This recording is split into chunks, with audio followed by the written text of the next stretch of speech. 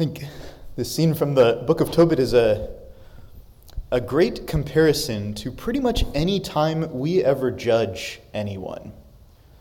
Right? So here is Tobit, who is in a pretty rough spot. Right? He's blind, but his wife is being actually really heroic.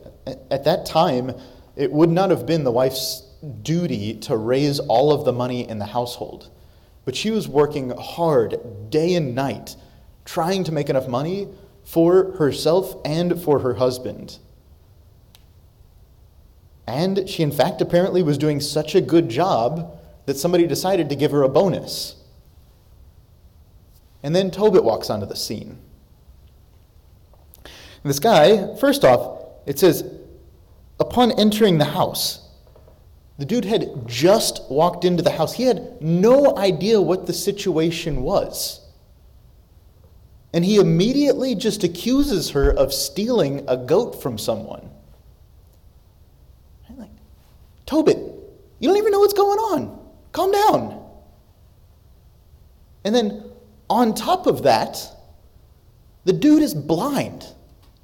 Like, how are you going to tell somebody that they stole something when you're blind? You can't even see him steal it. Makes no sense. But he had this immediate reaction.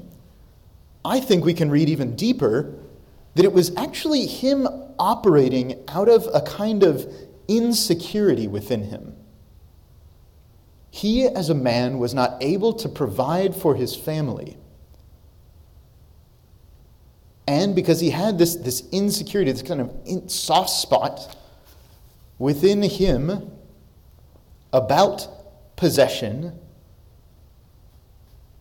he also immediately started to judge other people in regard to their possessions. Right? You must have stolen it. You can't have been given something good. How often is that exactly what's going on with us whenever we start judging other people? Right? The other person is just doing their best. They're in a tough situation. What they're doing may not be absolutely perfect, but you know what? They're doing something incredible. And we walk onto the scene, we really have no idea what's going on. We just walked into the house. We don't know the whole story.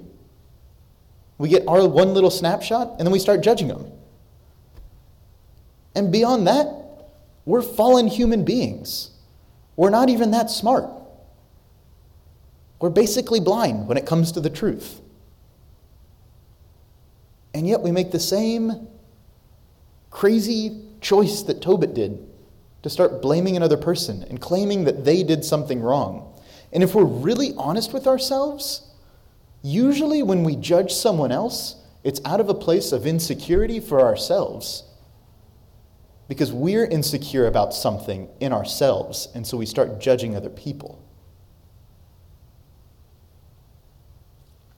And then I think we can kind of see it from a little bit of a different angle. There are some people who don't necessarily just judge out of an insecurity, but they judge because they think they're really smart. Right? They think that they're super clever and they understand what's going on in other people. And so they're laying it all out and letting us know, oh yeah, this is how things actually are.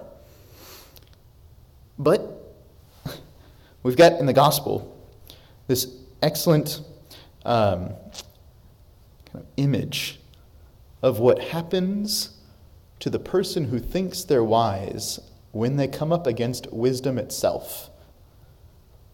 When the person who thinks that they're smart is confronted with truth itself. If they come up and they're like, ha, we've got him. We know he's a fake. We're going to lay a little trap for him. This coin, are we supposed to pay it to Caesar or not? And what happens? Jesus completely embarrasses them. Repay to Caesar what belongs to Caesar, and to God what belongs to God. And they were just left dumbfounded. It says they were utterly amazed at him. So what I want to propose is that we kind of save ourselves all of the embarrassment that comes from trying to judge things when we don't really understand it, trying to claim that we see the truth when really we're blind, trying to act like we're all that smart when really we're just not. and just live like Christ did. Teacher, we know that you are a truthful man, and that you're not concerned with anyone's opinion.